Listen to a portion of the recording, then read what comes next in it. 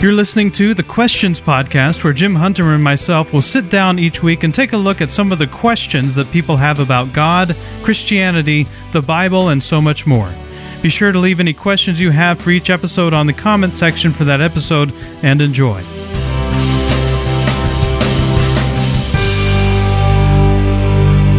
But today we're talking about, we're still in our book, Reason for God by Tim Keller. And this chapter we're looking at is the problem of sin. And it's probably a very unpopular topic that I'm guessing not a lot of people want to talk about. But he makes some good points in here that I dog-eared some of the pages that I wanted to maybe talk about. But he says in here, I guess this is from famous Danish philosopher Kierkegaard, that says, sin is in despair, not wanting to be oneself before God. Faith is that the self and being itself and wanting to be itself is granted transparently in God. And then he goes on to say, sin is seeking to become oneself to get an identity apart from God. So, he makes a lot of really good points, a lot of really good ideas, but I thought that might be a good place to start. What are your thoughts to get us started on the idea of sin or the problem of sin, Jim? Well, I think the biggest problem is people have a lot of different definitions of what sin means, and Soren Kierkegaard, who I guess was one of the founders of existentialism, of finding meaning in yourself, in your purpose now, at this moment. But the fact is, nobody likes to hear somebody else talk about sin because we feel they're judging us or they're hypocrites. And it becomes difficult to talk about sin because then you're always faced with the idea that you are a hypocrite, because we don't understand the concept of sin. Usually we give a simple answer, which is partly true, that sin is doing bad things. It's only partly true, because you can do good things and still be sinning, because sin is a concept that can only be defined in relationship with God. And you have to bring God into the picture to understand what people are even talking about when they use the word sin or sinner and so on. So one of the first things we have to do then is we have to come up with a definition of sin. We have to have a clear understanding of what sin means. Maybe be a good opportunity for Shelley or Bill or anyone else who's watching to offer a definition. What do you think? What do you think a good definition would be for sin? You're right that people don't want to hear someone else talk about sin. Right. People don't want to hear someone else, especially point out something that you might be doing in your life that would be considered sinful. Why do you think that is? Well, I mean, we live in a culture where people are pretty much free to decide their own sense of morality, their own sense of ethics, and there's a lot of things that are perfectly acceptable today that even 40, 50 years ago were not. And so those kinds of definitions keep changing of what is right and wrong. And so it's become a thing where you can't tell me what to do. But if I have beliefs, I can tell you what you should do. And it creates a lot of conflict. And we have to understand that it's not the idea of sin isn't a weapon that we use against other people to tell them how to live. That's not really the issue. But that's how we make it, and that's how a lot of people understand it. Everybody has a concept of sin, but nobody likes to use it, and so we're often tempted to try to use different words. Things we've done wrong, that are wrong, is a more acceptable term, although, again, it completely misses the point of what sin actually is. And at its core, when we talk about sin, we're faced with what is the relationship between God, the perfect one, and us. Okay, so you said that today people are doing things that 40 or 50 years ago would have been unheard of. Right. Does that mean that that what was happening 40 or 50 years ago was right, that everyone was living, or more people were living the right way, and now people are living the wrong way, or what makes that contradiction or contrast?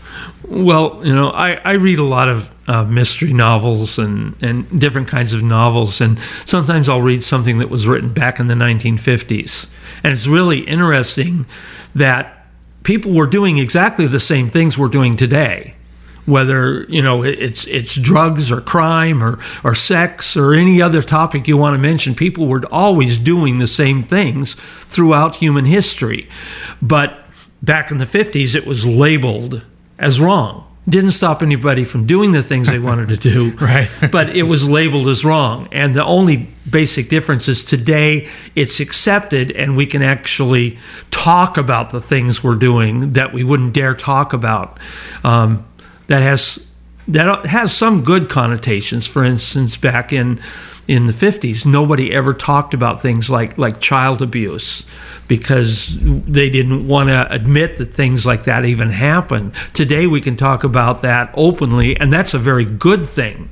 But then when we're talking about relationships, people still did the relationship, but they didn't talk about it then, and today they do talk about it, but it's not a good thing because it demeans human relationships the way God fully intended them to be. So Becky Manning has joined us. Looks like Timely's on here. I didn't see a little blurb that Timely came on, but Ryan, good afternoon, Ryan. Nice to have you join us too. Timely says that sin is going against what God has asked us or asked you to do not do. I think that's what it says. The screen is far away, so I'm trying to read.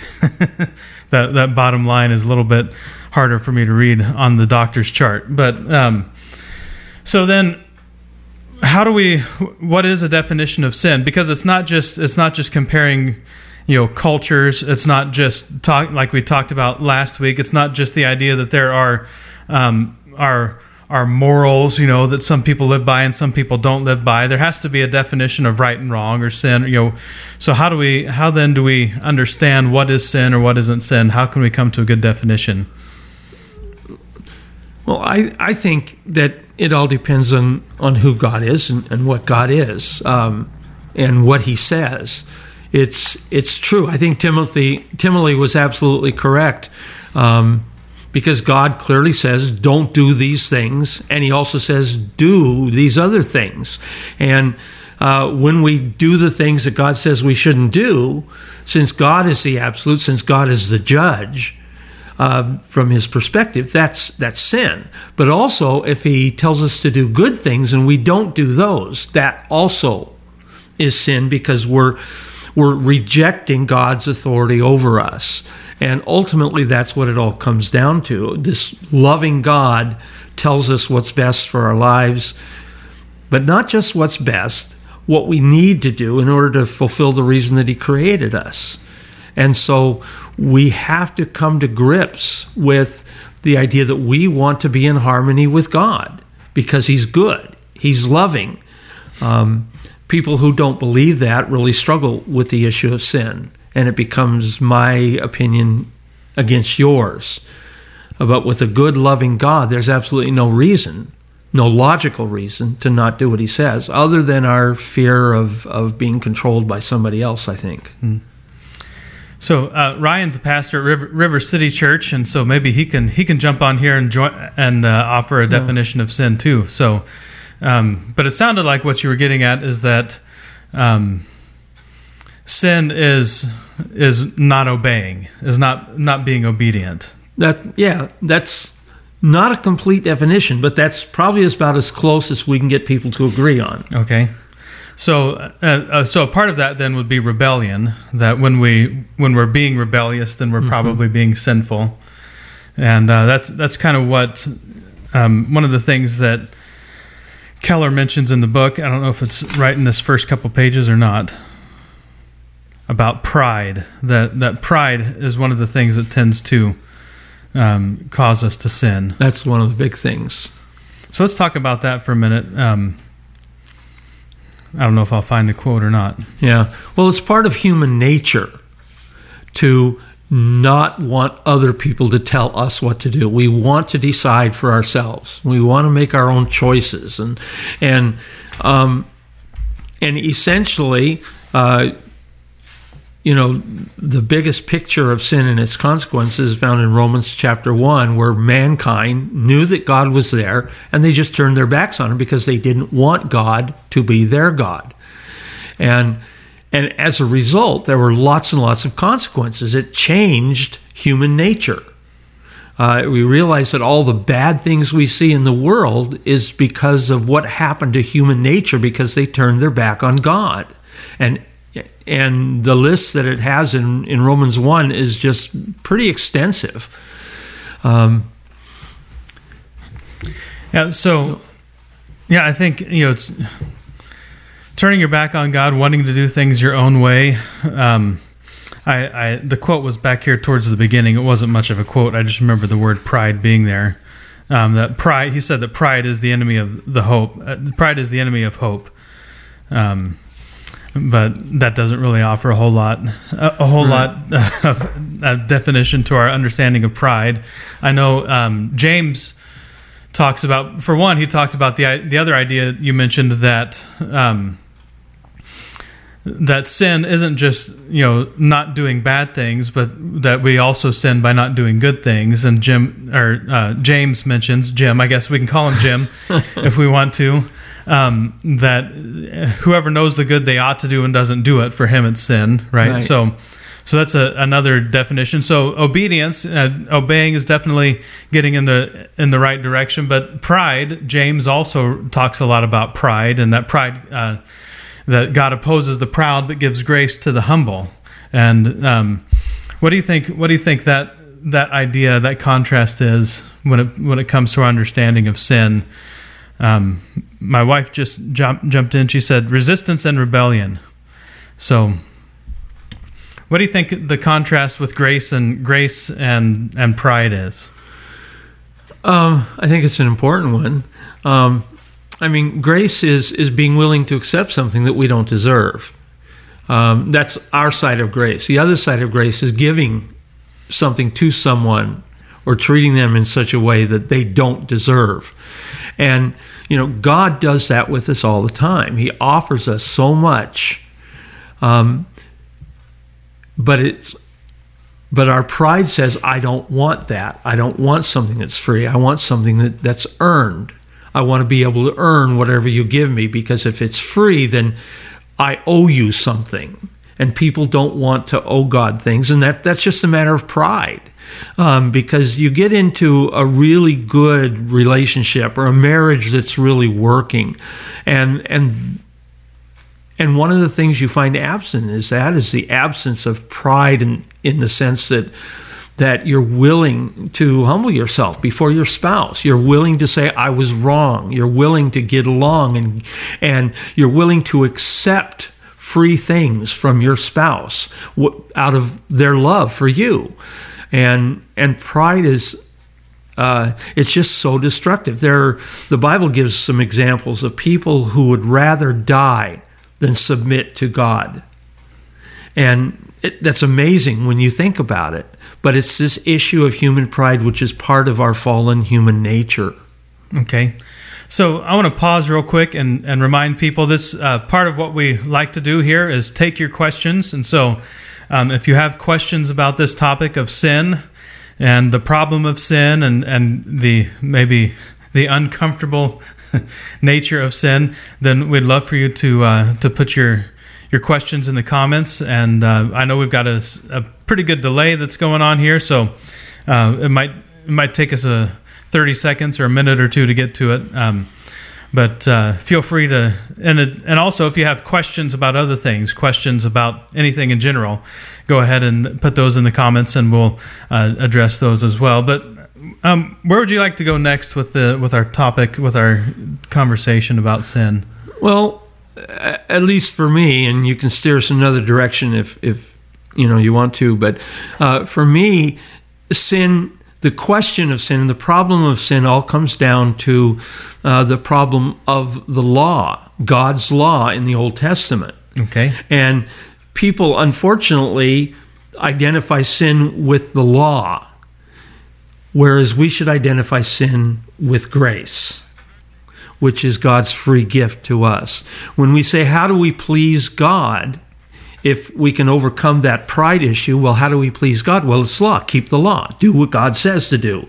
And we try to do that. But unfortunately, if that's all the further we get in the process, it won't do us any good because nobody can keep the law. Okay. I mean, I've got a verse that I just love from Ecclesiastes. It says, there is not a righteous man on earth who does what is right and never sins.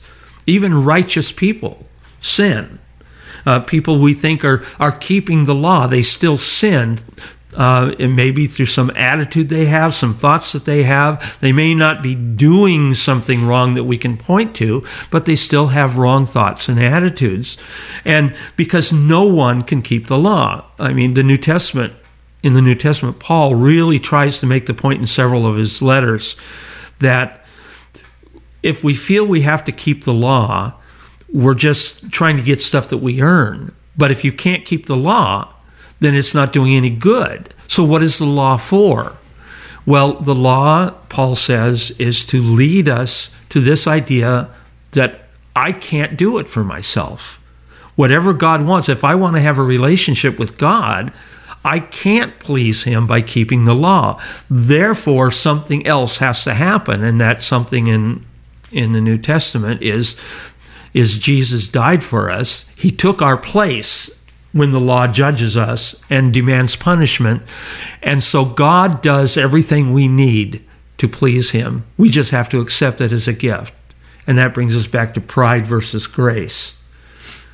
So the point of the law isn't as much about a list of do's and don'ts.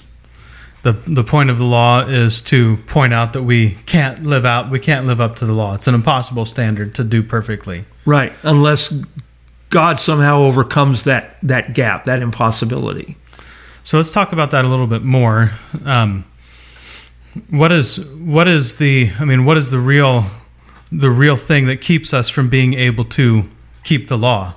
I mean, couldn't it be possible that somebody could maybe keep the law? That there may be somebody who's able to live out, those commands over the course of their life? Yeah, I think it's possible for people to at least think that. I mean, in Jesus' day, you had the Pharisees who worked really, really hard, who devoted their entire lives to keeping the law. And they even made more laws to help them keep the law that God gave us.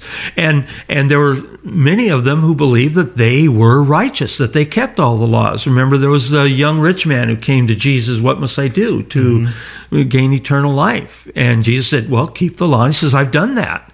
And Jesus says, there's one thing you lack.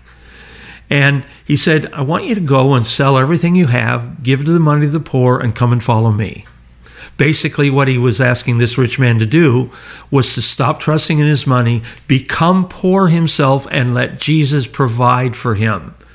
And the man couldn't do it. It says he turned and walked away, and Jesus loved that man, and it made him sad that the man was not able to trust Jesus to take care of him even when he became poor. So the law kind of points out our need for grace, and then so sin isn't as much about the law as it is grace. How is sin about grace? Like you were talking earlier. Right. Well, sin makes it essential that we have grace, because we talked about you can't help but sin, and God says when you sin, when you break the law, the whole law is about punishing those who break it, and He says you're subjecting yourself to that. I'm providing you a way out. I'm providing the punishment in your place with my son on the cross. And so your sin is covered. Even after we believe in Jesus, we continue to do things wrong. We continue to think things wrong because we don't know enough about what God says. And he says, the grace continues to cover you because I want you to be my people and I want you to let me be your God. So grace then deals with the thing that keeps us from being able to be in God's presence. Right, exactly. So sin is the thing that keeps us from His presence. Grace deals with it. Right, and allows a way for us to come into His presence. Okay. Yeah. So in the book, Keller talks a lot about identity in this chapter, and how a lot of our pursuit when it comes to sin is really trying to find our identity in other things apart from God. That we're trying to basically become other things. He says, an identity based on God also leads inevitably to deep forms of addiction. When we turn good things into ultimate things, we are, as it were, spiritually addicted. So maybe we can talk about that a little bit. We obviously don't need to go too far down the road of addiction, because we're not experts on that, so we don't need to. Mm-hmm. But we can talk about the idea that an identity not based on God leads to addictive tendencies, right? Yeah, because essentially these are things that we've come to depend on. We find our identity. I'm a sports fan. Well, that can easily lead to addiction to sports. There's nothing wrong with being a sports fan. But when it becomes your identity, this is the thing that you define yourself by. Or I'm a bowler, or I'm a good cook, or I like women, or I like men, or I love my car. I devote myself to my family or my children. All these kinds of things, fundamentally, there's nothing wrong with any of them. It's just that when we start identifying ourselves that way, we go into them and they take up our time and they take up our energy, and they can damage our relationships. And most of all, they keep us from trusting God. And that's the big danger in anything, because we're trusting in something. That's when we say we're addicted to it. We're so trusting in this, we can't let go of it. And we have to immerse ourselves more and more, because that's where we hope to get the good things in our life. Well, and so sin maybe isn't just obedience. It's not just an issue of obedience. Sin might stretch out a little bit more into our very image of God, the imago Dei in us, that God designed us and created us with a specific purpose in mind. And so sin has to do with whether or not we're living into God's purpose for us as His children, or we're trying to live to our own purposes or to culture's purposes, and these other things that we chase, that become our identity, that eventually belittle us, make us smaller, make us less than God created us to be, are actually creating more of a problem, creating more separation between us and God, because we have our focus on something else. So how can we incorporate identity into our understanding of sin and obedience? Years and years ago, I had a cousin, and I was driving him to Portland, and we were engaged in a conversation about Scripture, and he was in the process of basically moving away from his faith. I didn't know a whole lot to tell him at the time, but I remember him saying, look at somebody like Albert Schweitzer, who gave up his life to serve the poor and the sick in Africa, and was widely recognized as a very good person, the epitome of what it meant to be a good person. Yet Albert Schweitzer turned his back on God. And he was saying, how can God reject somebody like Albert Schweitzer? How can God send somebody like that to hell? And he says, I don't know that I believe that anymore. But the problem was not what he was doing with his life. The problem was that he was doing it without God. God is the one who created us because He wanted to have a relationship with us. He's the one who wants to be an intimate part of of our lives. He's the one who tells us that if we believe in Him, He wants to basically interfere with every aspect of our lives because he knows how to make it better, every aspect better. And yet we turn our backs on him for something less because we have this incorrect idea of who God is. And so we're willing to rebel against him and give ourselves to what we think is good in life. So, so I just heard us. We're in there now. I can hear us on Becky's computer, but it distracted me for a second. So then sin, identity, obedience, made in the image of God. We're His image bearers, and then sin becomes that thing. So I'm trying to backtrack in my mind. Sin becomes that thing then that starts to alter the image, right? Mm-hmm. Sin is the thing that when we start focusing on, whether we're focusing on things or focusing on ourselves, they all become things that start to alter our image, right? They alter. Becky says, "Sorry, you don't have to be sorry. You're more than welcome to listen." It just caught me off guard for a second. So really quick, I want to remind, if you have any questions about what we've talked about with identity, with sin, with rebellion, with obedience, go ahead and throw your questions up there or any other questions.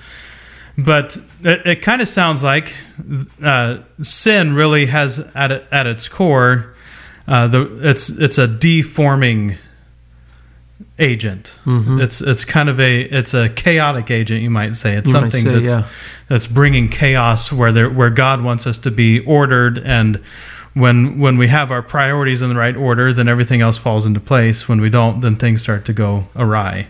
Mm-hmm. We should talk about something else while we give people an opportunity to ask questions. Well, in like sports. I don't know. There's not much sports to talk about today. Although Tiger Woods and Phil Mickelson and Tom Brady and Peyton Manning are going to have a charity golf tournament to give people something to look at during this crisis. And okay. So there's sports. Anyway, there's, if every good thing comes from God, the minute we turn our backs on God and get things from some other source, they're just not good things. And we don't understand that. We don't understand how all the what we would call good things in life, they actually come from God. God has created this earth in which people live in a fallen nature, and they sin. It's their nature to disobey God, but we have good things and bad things in life. But God says He gives us bad things in life so that we understand what evil really is. We experience evil in our lives so we can understand it. We also experience good things. He says He makes it rain on the just and the unjust. Now, in that culture, rain was a good thing because it makes the plants grow and it provides food and so on. And so everyone experiences good from God, but they don't realize that it comes from God. And so they think it comes from some other source, whether having money or having the right friends or from having possessions or from experiencing skydiving or something like that. And so it's that idea that it doesn't come from God, that that's not only what sin is, but it's also very sad. So let's keep going, because if there is this problem of sin, why should we be concerned about it? Why should we care? I mean, what's the big deal with sin? Why would sin be a problem? Why would it matter? If I want to choose my own way, I want to go my own path, I want to be able to decide for myself what is right and wrong. What would the potential consequences be for that? What are the consequences for me going my own route? Well, there are two things really clear. One is your eternal destiny. Okay. Which, because we don't see it and it's not really clear, and there's a lot of things we don't understand, it's real easy to just shrug that off. All my friends are going to be in hell, so we're just going to party all the time, which is a complete false statement. Mm-hmm. But the other thing is how it affects this life. because all the problems that we struggle with in this life come from either having a natural curse on creation, which in science we call the second law of thermodynamics. Everything in creation is moving from order to chaos or experiencing some kind of death. And the other thing is we experience an awful lot of bad things just simply because of the way people treat one another. And we can't seem to find a good formula without God of treating each other in a way that's going to produce joy and all those positive things that we hope to gain from our relationships without messing things up and losing it. So there are two consequences, it sounds like. It sounds like there's the eternal consequence, which a lot of people laugh off. And one of the things that drives me crazy, and you probably feel the same way, is people will say, well, I don't believe in an afterlife. And think that because they don't believe in an afterlife, that guarantees that there is no afterlife. That because they've decided that there isn't one, there must not be one, so they don't have to worry about it. But that's not true. So we don't really, we're not the ones that get to decide it. So there's that eternal consequence, which a lot of people would laugh off. But then there's also the present consequence. And one of the things that it sounds like you're talking about is that how we treat one another, how we interact with one another, how we care for one another or take advantage of one another, is dependent on our understanding of our Creator, our Maker, being made in His image, and whether or not we are following Him or going our own way. And when we follow Him, things go one way. When we don't, then things tend to unravel, and we have chaos, and that would be the effects of the curse, right? Right. Revenge would be a perfect example of that. God commands us. Excuse me. God commands us several times in Scripture that we're not supposed to take revenge. That if revenge is needed, He'll do it because He's a lot smarter than we are, and He's going to do it right. But He says we shouldn't do it. That's His job. And the reason is because revenge is usually something that we seek because we really kind of believe that there isn't a God who's not going to do anything. We've been hurt. We need to hurt back. But that doesn't solve anything because then that person is hurt, they want to hurt back. And it becomes a cycle. Revenge never solves anything. You can look at wars that were fought over revenge. You can look at feuds. You can look at personal relationships. You called me a name, I'm going to call you a name back. Husbands and wives have this kind of fighting all the time where they hurt each other. Even though they love each other. And it's because of this idea of revenge that we have because either we don't believe in God or we don't trust Him to make things right. Yeah, and so God says, it's mine to avenge, I will repay. That's what He says. And so part of the thing, and this kind of ties back into some of the earlier discussions we had, that belief in God actually helps us deal with a lot of the problems that we have in life. My mom's joined us. Doreen has joined us. Good afternoon. I guess it's evening in Ohio, so it's almost 7 o'clock in Ohio. But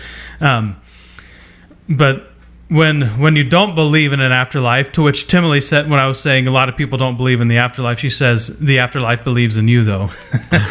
Good. Yeah, that's good. That's a good way to put it. So we. When we try to do things and limit everything to the right now, to the here and now, then we're not really left with any other choice but to seek revenge, right? Because if there is no higher power, if there is no God, if there is no eternity, then nothing's going to be resolved. Nothing's going to be taken care of. It's on us to do it. But belief in God and belief in an afterlife, belief in heaven and eternity and in hell means that punishment is going to be given to those who deserve punishment and reward to those who deserve reward, right? Which would be a part of our discussion on sin, that when people are rebelling against God, doing things their own way, and not living in relationship with God, then they have a different outcome than those who are living obediently. But So there are consequences, eternal and present consequences. What's the remedy? How do we start to turn this in a more positive direction and land the plane in a hopeful tone? For me, there was kind of a turning point in my life when I really started to understand 1 John 1, 8 through 10, where there are three ways that you can deal with sin. I mean, we all struggle with sin in our lives, and as somebody who always grew up wanting to be a good boy, it always bothered me, and I struggled with guilt a lot of times. But 1 John 1, 8, it says, if we claim to be without sin, we deceive ourselves, and the truth is not in us. In other words, saying, well, I don't sin, I don't do anything wrong. We're deceiving ourselves, and we're living in a fantasy world, and we're going to get very, very hurt because of the things we do. And skipping to verse 10, it says, if we claim we have not sinned, we make him out to be a liar, and his word has no place in our lives. In other words, if we say, well, yeah, I did that, but there wasn't anything wrong with it, we're calling God a liar, because he says there is something wrong with it. The reason is because he loves us and he wants the best for us. But verse 9, if we confess our sins, he is faithful and just to forgive us our sins and to cleanse us from all unrighteousness. If we admit it to God, and this is the part that I kind of glommed onto very quickly in my life, he'll forgive us. I can get rid of that guilt that really changes our motivations because we're forgiven. But the next part, I discovered one day that the next part is he will cleanse us from sin because sin has an effect on us. And not only are we forgiven, but whatever that negative effect was on the thing because of the things we did, we're cleansed from that, and we have this opportunity to start over. And it's this incredible gift from God to not focus on the guilt that we feel on sins, but on the joy that we can have knowing that we're not carrying that burden of our sins with us. And we can start looking at life from a really positive manner. Yeah, I really, we've been talking about confession and how confession isn't just to say the wrong that you've done, but is to agree with reality. So we're told to confess, not just to confess our sins, but we have to confess that Jesus is the Son of God. So we have to agree with the reality that Jesus is the Son of God. So when we say we don't sin, we're not just ourselves being dishonest. We're making God out to be a liar. We're kind of putting ourselves in the position of judging mm-hmm. God to be wrong, as opposed to allowing him to be the judge, who is the only one who's capable of being a judge because he's the only one who's truly outside of the situation. We're biased because we're in it, so there's no way for us to be good judges about our actions, our lives, or those kinds of things. But God, because he's outside, can do that. So do we agree with his reality of the situation, or do we try to force our reality onto God? So maybe that's kind of getting to a deeper understanding of what sin is. Feel free to ask any questions. Just want to offer a reminder if you've got questions about sin and things we're talking about. But let's get to this quote here on page 179 of the book. He says, "Whatever you base your life on, you have to live up to that." So, he's, talking about, whether it's our job, whether it's some kind of pleasure, whether, it's some kind of thing that we're seeking and putting our identity in, whatever we base our life on, we have to live up to that. But Jesus is the one Lord that you can live for, who died for you, who breathed his last breath for you. So the solution is not found in our ability to now all of a sudden we're just going to decide in this moment, I'm going to obey all the laws, I'm going to be obedient, I'm going to not be proud, I'm going to be humble. And it's not like we could just decide in this moment and we'd be okay. We need a solution outside of ourselves, right? Yeah. And that solution is God, because I don't know where else. Well, people are always turning to other things, but they don't solve the problem. Mm-hmm. There are a lot of motivational speakers who give people alternatives, Right. and make a lot of money doing so. But it doesn't really solve the issue. The fact is, it's our nature to sin. Even when we've been believers for a long time, we're still finding ourselves saying the wrong things. Often it's thinking the wrong things. That's what often will make me most ashamed. Is I realize, oh man, I shouldn't be thinking that. But the comforting feeling that there's always a solution in God and in what Jesus did, and He's there to carry me along and helping me to get better and better. So, go ahead. Yeah. Well, he ends up this chapter with this paragraph. Let me read two paragraphs. It says, "You may say, I see that Christianity might be just the thing for people who have had collapses in their lives. But what if I don't fail in my career? And what if I have a great family? As Augustine said, if there is a God who created you, then the deepest chambers of your soul simply cannot be filled up with anything less."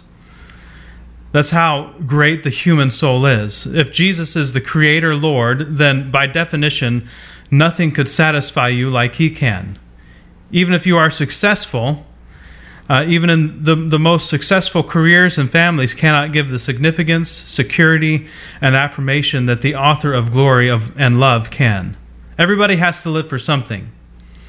Whatever that something is becomes Lord of your life, whether you think of it that way or not. And Jesus is the only Lord who, if you receive Him, will fulfill you completely, and if you fail Him, will forgive you eternally. So there is a sin problem. We do have a sin problem. It's a pretty big sin problem. But there's also a solution. Yeah. And that's what we're getting ready to start thinking about here in the next 10 days or so, with the crucifixion and the resurrection. Right. And I think there's an upcoming chapter in which we will really focus on that. It's the one thing that distinguishes Christianity from every other religion. The fact that every other religion tells you what you need to do to achieve the goals of that faith or that philosophy. Christianity is the only one that's honest, saying you can't. You're flawed, but I will make you perfect. Mm-hmm. And God says He will do whatever we need done so that we can enter into the fullness of the relationship with Him. Okay. Well, do you have anything else to add to this topic of sin? What is sin? And probably not without confusing things more than I already have. Well, what questions do you have? Well, we've got a few more minutes left here before we wrap up, but I want to give you a chance to ask questions about this topic of sin, rebellion, identity, grace, forgiveness, all of those things. Or if you have questions about just this time that we're going through, questions about what's going on in the world right now, questions maybe not pertaining to any of those things, but just something that you've wrestled with for a while that you'd like us to take a stab at responding to, we'd love to hear those. Well, there is one thing we can speak briefly to that I think may be important in this time that the book of Job talks about. The fact that just because you're experiencing, or someone you know is experiencing difficulties in their life, particularly like catching the coronavirus, for instance, being tested positive, it doesn't mean that they individually did something to cause that. Okay. And Ecclesiastes talks about it as well, that we can't judge people on the things that happen to them because, even in Ecclesiastes it says these are, from our perspective, all random events. It has nothing to do with who you are and what you're doing with your life. But it is all caused by sin in the world. The curse that God placed on the world because of sin taking people away from Him.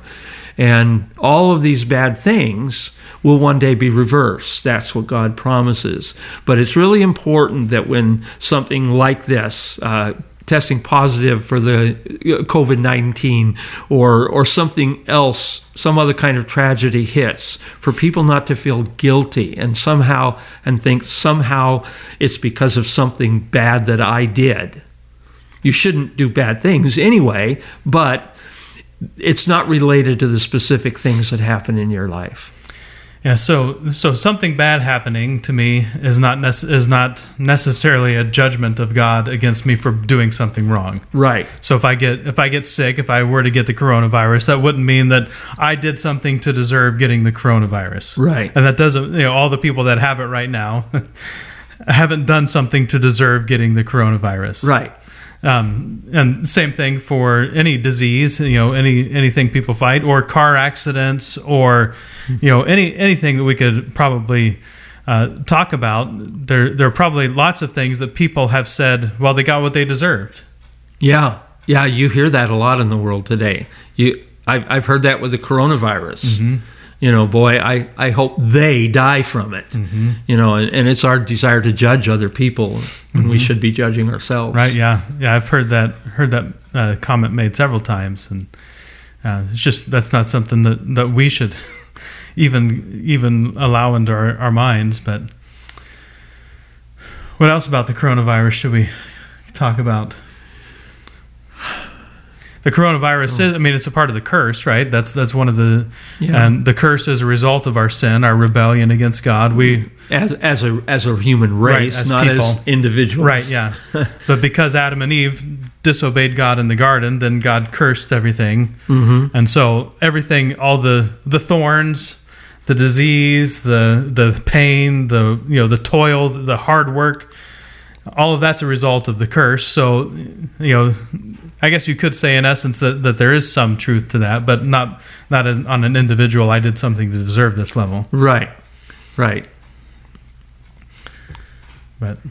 I guess not any other. We haven't had any questions come in at the end yet.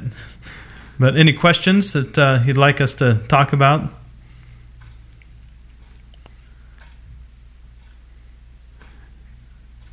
Our computers have not crashed, so that's a good sign. Yeah.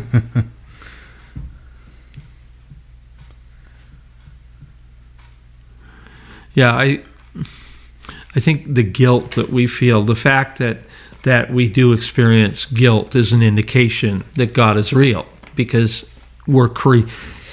guilt comes from deep within us, something we're programmed to feel. Just like when we experience pain, it tells us something is wrong. Get your hand out of the fire. Right. And guilt is the same kind of thing, only it's talking about something more metaphysical, like sin and having done something you shouldn't have done. Guilt teaches us, boy, I need to stop doing that. And it's actually one of those good gifts from God. And fear is one of those things that actually has a really good purpose in our lives. And we don't want to be ruled and dominated and controlled by fear, but at the same time, if we are feeling afraid, oftentimes the fear is there for a reason. We need to pay attention to it.